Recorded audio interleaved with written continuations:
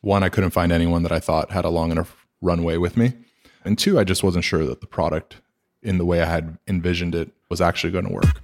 One characteristic emerged as a significant predictor of success. It was grit. And we're back. Well, some of us. Landon is actually technically here, but he is not on the mic right now. Instead, yes, that voice that you hear on the other end is not Landon. It is Pete Bernardo, our second guest on Made with Grit. Welcome to the show, Pete. Thanks for having me, man. I'm really excited. Yeah, totally. Pete is a fellow Atlantan and bootstrappery, podcasty, software-y person. All the things. All of those things. So yeah, I actually... poorly. Yeah. Hey, we're out here. Doing is 80% of it, right? I've heard. I hope. Yeah, is what we tell ourselves. I referenced Pete on a couple episodes ago, and yeah, you should check out his podcast, Product of One, where he talks about his goings on. Is that a weekly-ish? Yeah, try it. Something like that? Trying. Yeah. Yeah. I was in a conference last week and I recorded like a quick 10-minute one, and then I tried to do another one this morning for about 10 minutes. So they're about 20 minutes. I try to keep them all about 20 minutes once a week. Yeah. That's where we planned to sit, but we always go over. So I can attest, I listen to the show. It's perfect like commute duration. I can finish it before I finish my drive. So it's easier when it's just one person recording. Yeah. Well, when you have someone who will not be named rambling on the other end, things go long. So I wonder who that is. He's defenseless because he doesn't have a microphone. So anyway, yeah, when I reached out to you a couple weeks ago asking about some technical stuff. So anyway, we were able to get together. So I figured, hey, why not have you on the show? So you run Punch List. So I guess if you want to maybe tell people what Punch List is. Yeah, so Punch List is a way for project managers or web design agencies to get feedback and content on a live website. So I spent about 15 years working for an agency and a couple agencies and doing my own projects on the side. And just throughout that whole career, I just always saw this one pain point of trying to get a website done. And it sounds stupid, but there's really no one that's come up with a solid solution around it. So they end up sending Word documents and Google Sheets and Slack messages or text messages or PDFs printed out with annotations on top of it.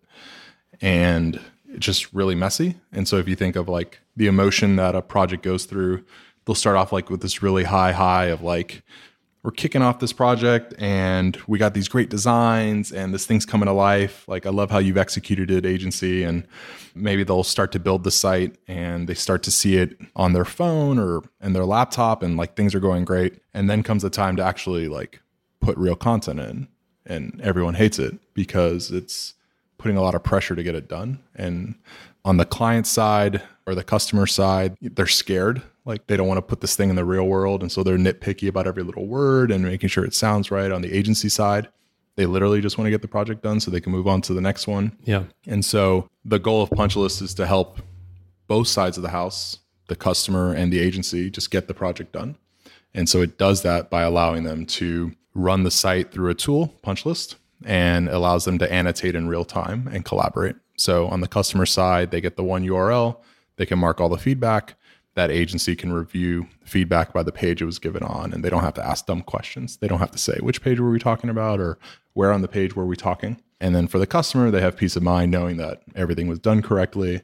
And so that's what I built. And the part of the story I skipped over is I was a UXer. I was on design. I never had written software. So when I left this great job I had to teach myself how to write software. And so it was funny this morning, you're asking me to come talk to you about something technical. Yeah. Here you are. That's a new thing for me. Yeah. Yeah. Now the student has become the master. No, master of none. The more you learn, the more you realize there's no mastery. Right? Yeah. 100%. That's awesome. We've been using Punch List here and there. We were talking before we got on, but as we've talked about on the show, we are redoing our websites. And so we were trying to find an easy way to like collaborate on conversations around it. And I was like, oh, I think I know a thing for that. So that's been nice. Feedback offline. Yeah. I'll send you a screenshot with feedback on it. And I was actually, when you were talking, it was reminding me, I had a very brief stint at an agency in a past life. And like suddenly I started sweating when you were talking about the old way, because I just remember Snagit, I think, just Snagit, annotated Snagit screenshots, just flying around through like shared folders and email attachments. And it was a disaster. It's super cumbersome. And honestly, like, this phase phase of a project, it's so surprising, but every agency does things a little bit differently. Yeah. And no one really has come to a nice solution to it yet. Yeah. There's no like standard. There's no default. standard. Yeah. And you see it a little bit better on the design side of the house, where people are using like Figma now that has annotation built in, or they're using InVision app. But the irony to me is the sites at that stage are all fake, right? So the designer is using like the best idea of what the content's going to look like. Yeah. Or the It's like most lorem perfect ipsum, imagery. blah, blah, blah. Yeah. Yeah. Or like the most perfect length headline. And then when a real content gets inserted, everything breaks down. Yeah. Yeah. And there's no tooling around getting feedback at that stage. Yeah. Right. So you're left with people literally taking screenshots of a website, throwing them in a PDF, annotating it through a PDF, or just writing kind of like very generic comments about the headline's too long on this page. And then, like I said, you're asking really dumb questions that feel wasteful. Like, which page are we talking about? I thought we already changed that. Yeah.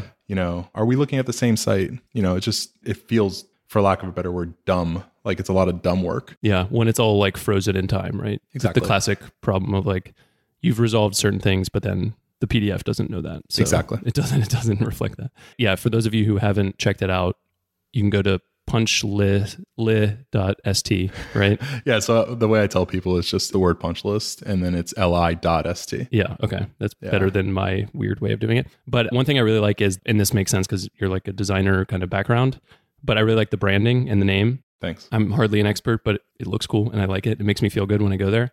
So I was curious where, I can see where the word punch list, like how that plays into the thing, but like where did that come from? Yeah. I mean, for people that don't know, punch list is typically a term in the construction industry or the housing industry.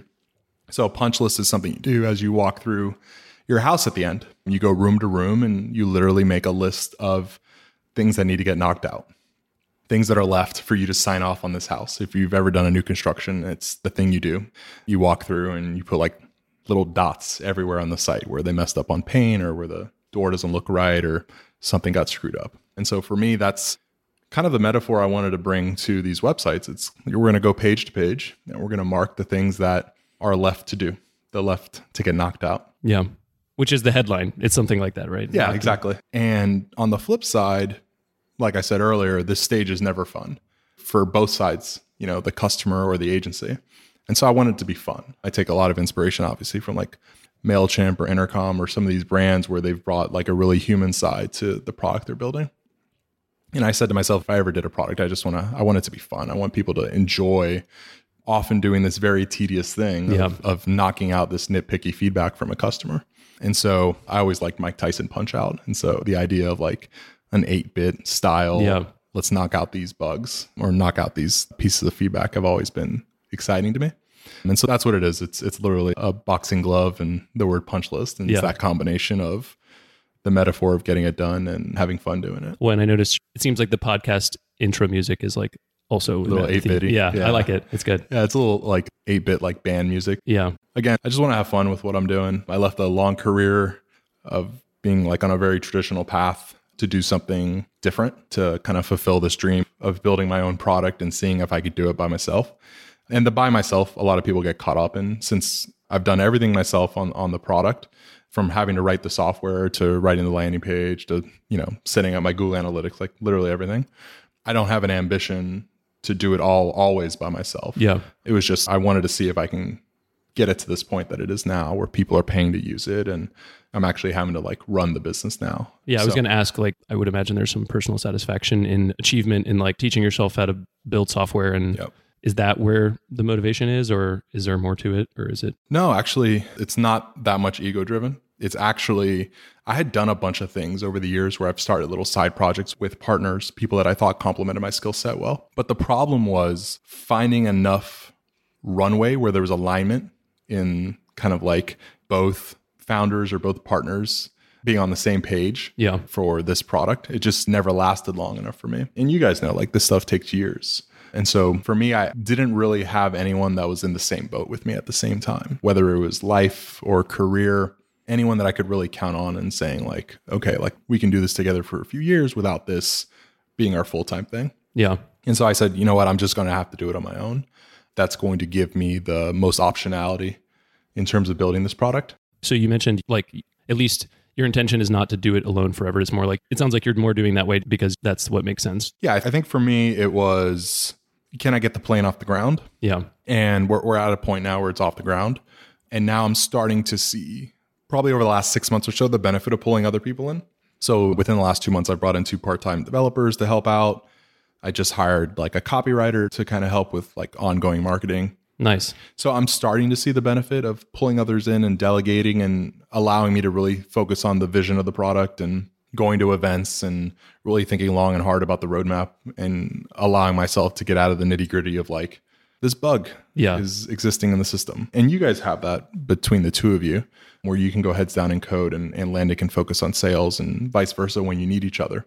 And so I definitely see the value of having others that I could depend on. Yeah. It's like if your mission was to like have your own thing, have the flexibility, and like there's no obvious team of people, it's like just go do it. Yeah, I didn't know it was going to work. And also enough interest in like actually teaching yourself. Obviously, you need to have some thirst to learn some stuff. And honestly, I didn't know if it was going to work. Yeah. You know, I just thought it would. I thought my gut in terms of how I knew this world worked, how the agency world worked, what the pain point was, having seen a bunch of different agencies. You know, I ended my career in the agency having been one of the 3 guys running the agency. And so we met a lot of agency owners. We went to a bunch of different private conferences where we saw their agency owners. And so I have felt like I had a really good grasp on kind of what the pains or gains that these agencies wanted. Yeah. But I still, you know, that doesn't mean anything until people start paying for it and you have to build it. Yeah, totally. So that's kind of where my head was is 1, I couldn't find anyone that I thought had a long enough runway with me.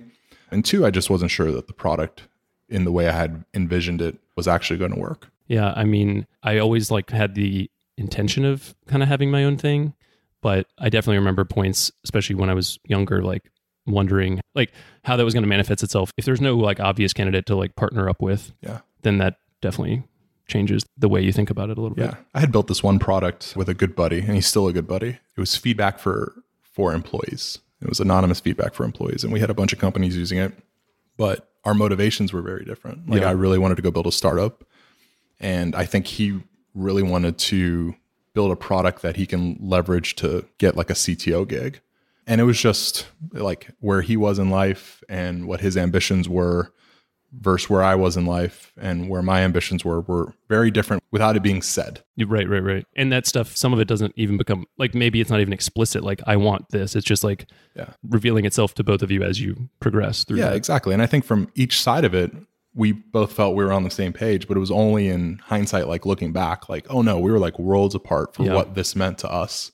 And again, we're still close friends and we're going to have lunch actually tomorrow. Yeah. But he's the CTO, COO now of a big multi-million-dollar company. Yeah. And I'm running my startup. So I think we both got what we wanted. But for me, it was very eye-opening to be like having built something, be on the same page with someone to only realize like, no, you weren't even close to being on the same page. Yeah, totally. Yeah, the time horizon thing is such a big, I mean, I know everyone in SaaS talks about that, but it's like, especially bootstrapped, you have to be ready to be in this for a while. And so, yeah, if your motivations or like, if he has some end date where he's like, I'm going to go become something completely different, that sort of changes the whole approach. And I think in the moment, everyone's like, yeah, I'm in it. Yeah. But like when you really get down to brass tacks. Well, like year 4, it's like, are you still into it now? Right. Yeah, that's a long time. It's hard. It's hard to have those conversations with people. It's hard for partnerships to be really that transparent enough to get to the point where you're having those raw conversations. Yeah. I don't know. I guess that's just the human experience, but it's like, it shouldn't be that difficult, but it just is. It's just easier not to have those conversations. Yeah. I think it's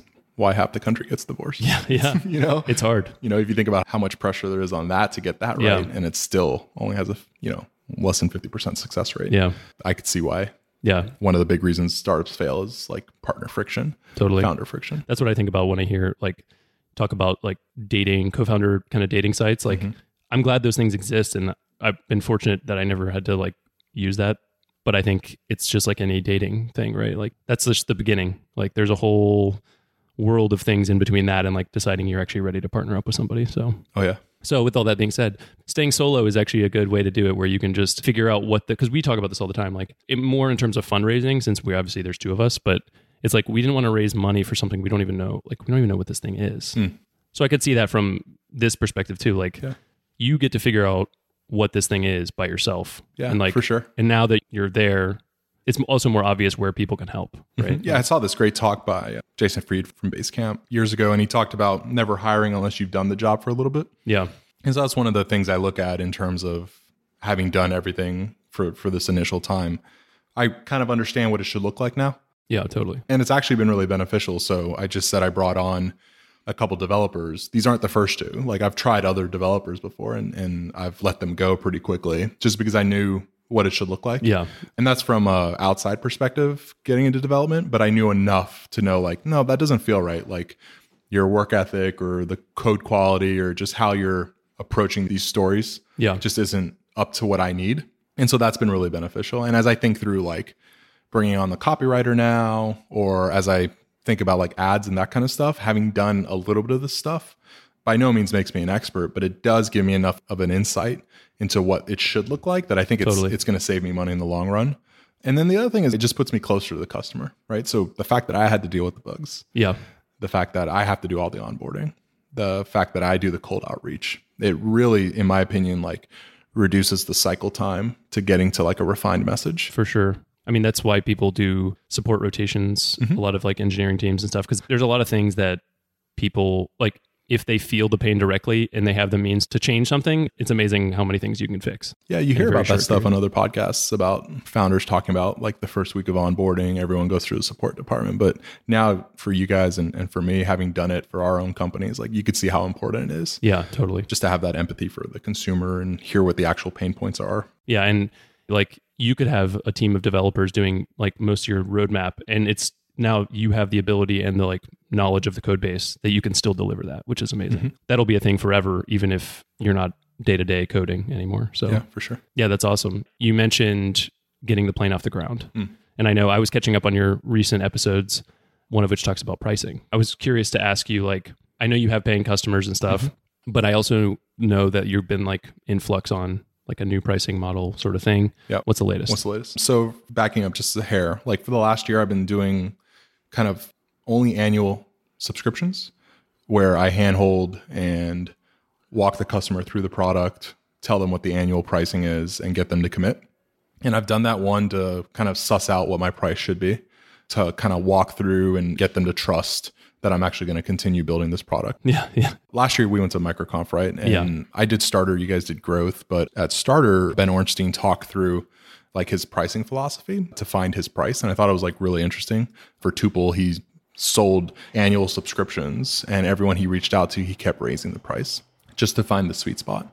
And so that idea of like not really needing a pricing page and like just doing it manually through your cold outreach was intriguing to me. So I wanted to do that. I wanted to hear what caught people's ear in terms of what the product can do. I wanted to hear kind of what friction the price ran into. Yeah. Just any objections people ran into, what were they, and just to leverage that. So for about a year, I did that. Actually, a little bit less than that. And for the last few months, I've kind of like been working on a larger update that rolls in kind of the major features everyone's been wanting for the last few months, and then my pricing. So it's essentially like V1 pricing. Yeah. Okay. Because this has like the formal, like the this will be structures in just place. a traditional self-service, like go sign up and pay monthly, as opposed to like force them to pay annually. So this last conference I just went to, it was me rolling out pricing to people verbally, just to hear how they would react to it, and also kind of the constraints I'm putting on pricing. So right now, it's this annual subscription. I'm moving to a pricing model, also rolling out like teams, so where people can kind of onboard their whole team onto the product. And so one of the things I didn't want to do is actually charge by user. So I've had a lot of feedback, mixed feedback on this, where it's like set one price and then charge by the seat. And in this agency world, a lot of those products run into a lot of friction because the roles at the agency are so varied. Yeah. And so a lot of these small agencies that are, I don't know, a couple $1 million in revenue, maybe their headcount is around 25 employees, they might only have 2 project managers, right? And so those are the people that typically use Punchlist day in and day out. Yeah, totally. But the rest of the agency will interact with the tool on maybe a monthly basis. And so getting them to pay for 25 seats just hasn't really resonated with people very well. And like, I know how those things go to, where you don't want people to like freeze when they're like, I'm going to send it to Bill. And then they're like, oh wait, is that going to like trigger a... Yeah, let me roll this slider across and see how much it's going to cost. And I can always change to that. Like I'm comfortable adjusting my pricing. That's the benefit of me being the sole decider. Yeah. But I've been trying to be clever as I talk to agencies in terms of like what they gravitate towards. And so maybe a month ago, I thought my pricing was going to move to a model of a single seat at $35 and then 10 seats at about $125. And so it's a seat as a project manager. But one interesting observation that a couple other agency owners mentioned to me was 10 seats is like a massive agency. 10 project managers. Yeah, because that's like each of those has like a team of people that they work with. Right? Yeah, exactly. If you figure a project manager maybe represents 5 to 6 people, yeah, like a 60-person agency, we're talking like, I don't know, $10, $12 million agency. And so the idea of only charging them $125 a month for this tool, it's going to make it really their life a lot better. Did it make a lot of sense for people? And then also the gap between 1 seat and 10 seat didn't feel good to them. They felt like they were being forced into a 10 seat account that they didn't want to overpay for, even though it was cheap. Like the per user math is like, this is way cheaper. Exactly. But not if I only have 4 users. Exactly. Yeah. And so what I ended up doing is I'll leave the single seat at $35. I'm going to do 3 seats at $70 and 5 seats at $125. And I brought that 10 seats down to 5 because I actually want to have a lot more conversations around those bigger agencies. I actually want to like force the conversation. Yeah. And I'll position it as like, we'll do enterprise pricing or, you know, some special terms, or I want to talk to you about whatever features you want. But more importantly, I just want to have the conversation with them on what does 10 project manager agency actually need. Yeah. And so at this conference, I rolled out that pricing, $35.70 and $125 on a monthly rate. So I'm excited about that. And the response was pretty good, it sounded like. Response was great. My existing customers that were at the conference, they all nodded their head. They're like, that wouldn't have precluded us from using the tool. Yeah. And then everyone that I kind of went blind into the conversation with that they had never heard of the tool before, they asked what the pricing was and everyone was like, oh, that makes complete sense. And I kind of went through my use cases with them. And once they hear the use cases and kind of what my value proposition is, it all made sense to them. It's one of those things where we've had these conversations too, where it's like, it's not seat based, but like seats or project managers are like still the value metric. Mm-hmm. Do you feel like it's that friction you're trying to reduce by doing it like in buckets versus like pure usage seat count math? Yeah, so I don't want to give any friction to them sharing the project. Yeah. I don't want to give them any friction to adding like a basic user to a project, right? So the reason why you would add a basic user is that you want their feedback or you want to assign kind of like a piece of feedback to them, an item to them that's been marked on the website. Yeah. And so I don't want to like pause that moment. Yeah, I don't want to slow that down. You know, to a large part, the more people that I get into the tool is a wider reach for the tool. So people move to different agencies. There's a lot of, you know, internal movement within the agency world. So the wider my reach can be, the better it is, right? And so my head is in the scenario where really the people that create projects and manage the feedback are the only ones that really need a paid seat. And then everyone else from the client to the designers, they just sort of need like kind of a collaborator seat. Yeah, like I just need to see some stuff and go fix some stuff, basically. Yeah. And really what's been interesting about this year has been just kind of the tools they're using in tandem with Punchlist. So they'll be sending items to Asana or moving it over to Asana. And then Asana is really where that task gets owned. Totally. Yeah. So those are like possible integration points for you. Exactly. Yeah. And so this idea of like getting them to pay per seat for Asana and then for Punchlist, they're going to make a choice there. Yeah. Right. And I don't want to lose on that choice. So that's kind of where my head's been. It's like, okay, I'm going to charge a premium for your project managers, the people that I'm actually making their life a lot better. Totally. And then the people that are on the edges, you know, they'll just be an unlimited option. Yeah, that makes sense. And so it sounds like you're close to like actually launching this, right? Yeah. So I'm curious, what's the process been like? We haven't talked a ton about this, but I'm always interested to hear about the actual technical bits about like, how are all these things like modeled? The thing that people don't talk about a lot is like Stripe. I'm assuming you use Stripe. Yeah. Okay. That's a fair assumption. Yeah. The interplay between like Stripe, your database tables, the features that are accessible to different, you know, in your case, like user roles. Yep. Like how has that process been? And like kind of do you feel like good about where you've landed on that stuff? Yeah, it's funny kind of where this conversation's going. This was one of the things that highlighted the value of like pulling in like experts or people. Is the first task I gave one of the 2 new developers was actually writing a script to migrate all my customers over to like team plans and maintaining their existing subscriptions and making sure that all works. Yeah. And in my head, as the novice programmer, I was like, oh, I would do it this way or that way. And here's how it would work. And then this guy comes in and he writes one command that actually has like a test option on it. So he'll show me what it does before it actually does it. And it's just like really thorough. And it was beautiful, honestly. Yeah. And it just, that's amazing. This is a good time to bring in some outside help for these kind of big projects too. For sure. And so this script actually migrates all the existing customer base onto the new plan, but it leaves their Stripe subscription alone. So all those people are grandfathered in to the old pricing. And so it does that all perfectly. And part of that was we actually have to build a team for them. We have to name the team in the system. And so kind of we have like a default pattern match on their name to build a team for them based on the company name that they gave. And we've tested it a few times against the production database and it worked fine. So I'm excited about that and keeping my fingers crossed that we didn't miss anything. Yeah, these are the things like I want to hear more people talk about. So people talk a lot about code debt too and like technical debt. Sure. And this, I guess, some of this is a form of that, but I feel like there's like a specific billing category of that I'm always intrigued by because it has nothing to do with the business logic. Very often it is almost entirely built around like the billing. Like it has nothing to do with the business logic or maybe a little bit to do with that.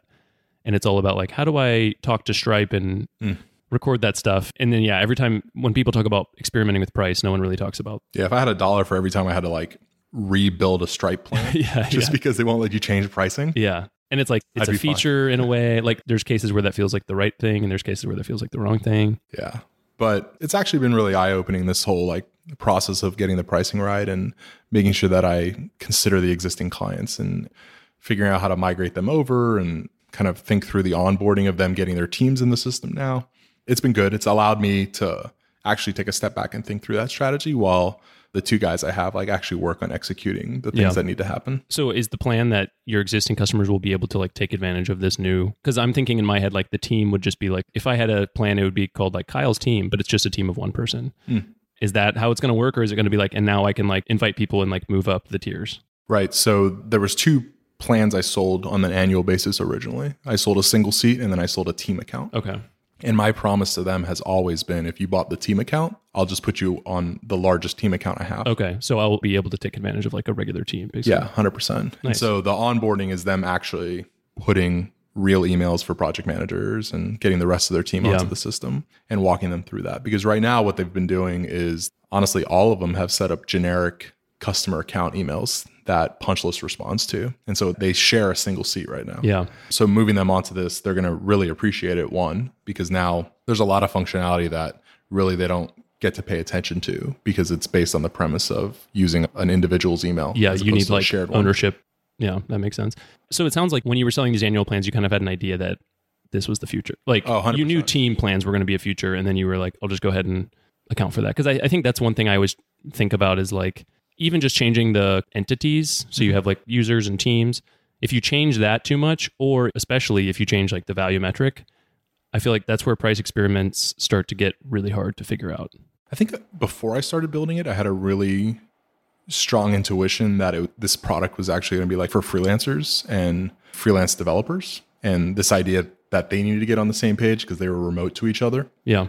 But the more and more I thought about it, the more and more I thought about my own career, it just became obvious that the throughput of websites that agencies go through is actually where the value is going to be for them, that they will churn through a site every week or every month. And a freelancer, it's always going to be hard to sell them on the idea of having this extra tool that they might use 3 or 4 times a year. Yeah. Well, actually, you mentioned Ben Orenstein's MicroConf. But yeah, I know this is something, it sounds like he's battled with Tuple because, so I have a freelancer Tuple account. Because your product is similar in that, like, if I have a freelance account on a Punchlist, I can share it.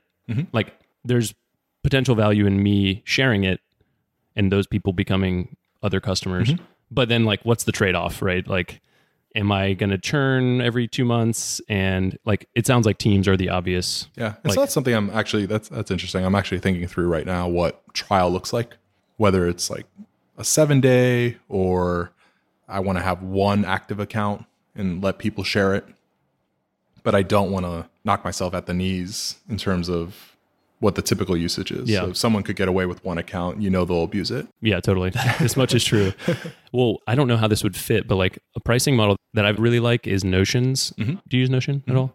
So they have like I guess in some ways kind of what you did with the 1 seat plan, but the difference is they have like the flat, at least I haven't looked recently, but when we started with it, it was like free for up to X blocks or whatever they call them. But it's like you can invite as many people as you want. It's like super smart because then you hit that usage limit and then you already have your whole team onboarded, or at least some portion of them. I forget, it's like 2,000 blocks or something like that. Yeah, and I don't even remember like how that counts, but it's like at that point, if you're using it with other people, it's like it's going to be kind of annoying to try to get off of it. Maybe you already intended on buying it anyway, but I thought that was like a cool way to kind of encourage this sharing, but like still obviously like cap the downside of having a free plan. Or I mean, we've thought about it too. Like you could obviously have that base plan be like an inexpensive freelance plan. Like, hey, freelancer, you can do it, but you only get X number of projects or something. Yeah. I was talking about this on the podcast the other day, but I really liked on Startups for the Rest of Us recently, they were talking through what a higher price point means for kind of like the fundamentals of churn and the type of people you're attracting. And so my gut initially now is to stay at a higher price point than my competition. Competition's at $10 to $15 a month for a single seat. At 35, it's clearly more expensive, but I think I can work the value of the product up to that pretty quickly. Yeah. And separately, the people that are going to be using it see the value in it. And it's not just going to be tire kickers. So that's kind of where my mentality is right now. I still need to figure out like how I want to do trial and what the block method is if we're thinking about Notion. Yeah, because I would assume it's like projects or something. Projects, or maybe it's the amount of feedback. Or some sort of like, it has to be generous enough. But also, I mean, when you're bootstrapping, which I guess Notion was initially, I think, but maybe that's an exception. I feel like optimizing for making it a business, a sustainable business, is definitely the first thing. Yeah, and in 3 years, if you want to figure out how to make it viral, then fine. Yeah, and I think all these things are levers, right? Yeah. So as I see kind of the numbers on the funnel, I can figure out which levers I want to pull to increase the different stages of the funnel. Yeah. I feel like it's so attractive in your brain to be like, oh, I should make a free plan or a whatever plan and get all these people just start showing up. And it's like, the noise that you're creating. It's almost like you want to make it too expensive and just go just below that. So like you get a few people who pay you actual dollars. That's the funny bit, like having to do all the support requests now. Yeah. Like I can definitely relate with not wanting tire kickers and people who are going to blow me up on a Saturday morning because something's wrong with their site and not anything wrong with mine. That's something that we've run into with user feed too, is like, I think it's a factor of the price point and also the like channel, which is an app store. So like they're coming to us among a list of all of our competitors or whatever. So it's basically like a comparison. You're begging for comparisons and stuff. And so you get these people just installing it, trying it, complaining, asking why things don't work or why it's not cheaper. Yep. It definitely wears on you. There's sort of a fatigue around that. I mean, there's an obvious expense to like spending time chatting with people who have no intention of paying for things. But there's also just a fatigue that I think over time starts to break you down. So I think if Punchless was a tool that required like weeks of data or multiple like data source connections or things like that, I'd be more interested in like allowing kind of people to play with it. But because it's a tool that most people within the first 30 seconds get it. Yeah, it's pretty clear. It's pretty clear. The second they invite someone, you get like an oh crap moment when they could see them dropping feedback or liking someone else's comment. And so because of that, because it's pretty instant in terms of like what the value proposition is, I've been less excited to say like, I'm going to give you your first 100 comments for free. Yeah. Or I'm going to give you your first project for free. Because in my head, if you see the value, great. If you don't, I haven't earned it yet. And I'd rather know that. And I'd rather you tell me that and not tell me 20 reasons why I should change everything in my product. Exactly. That is a big difference with user feed for us, is like, obviously the feedback we're talking about is like product feedback over time. So there is an element of time in play more so that people may not know. They have to go like hook it into different things and see how it all works. Yep. And that's something we haven't really figured out how to like bring those two things together, where we aren't trying to make it so cheap that we just get any old schmo in there, but we also need to give people time and space to like implement the thing and see the value of the thing. It's interesting. Like for you guys, once you've set it up and you get your systems in place, it kind of like lives, right? Yeah. But for Punchless, I have to hope that they keep coming back and they keep using it and they keep seeing value in it. So it's like that upfront is quicker, but now the concern becomes like recurring usage, which I guess is where annual deals come in. Hopefully. Exactly. Yeah.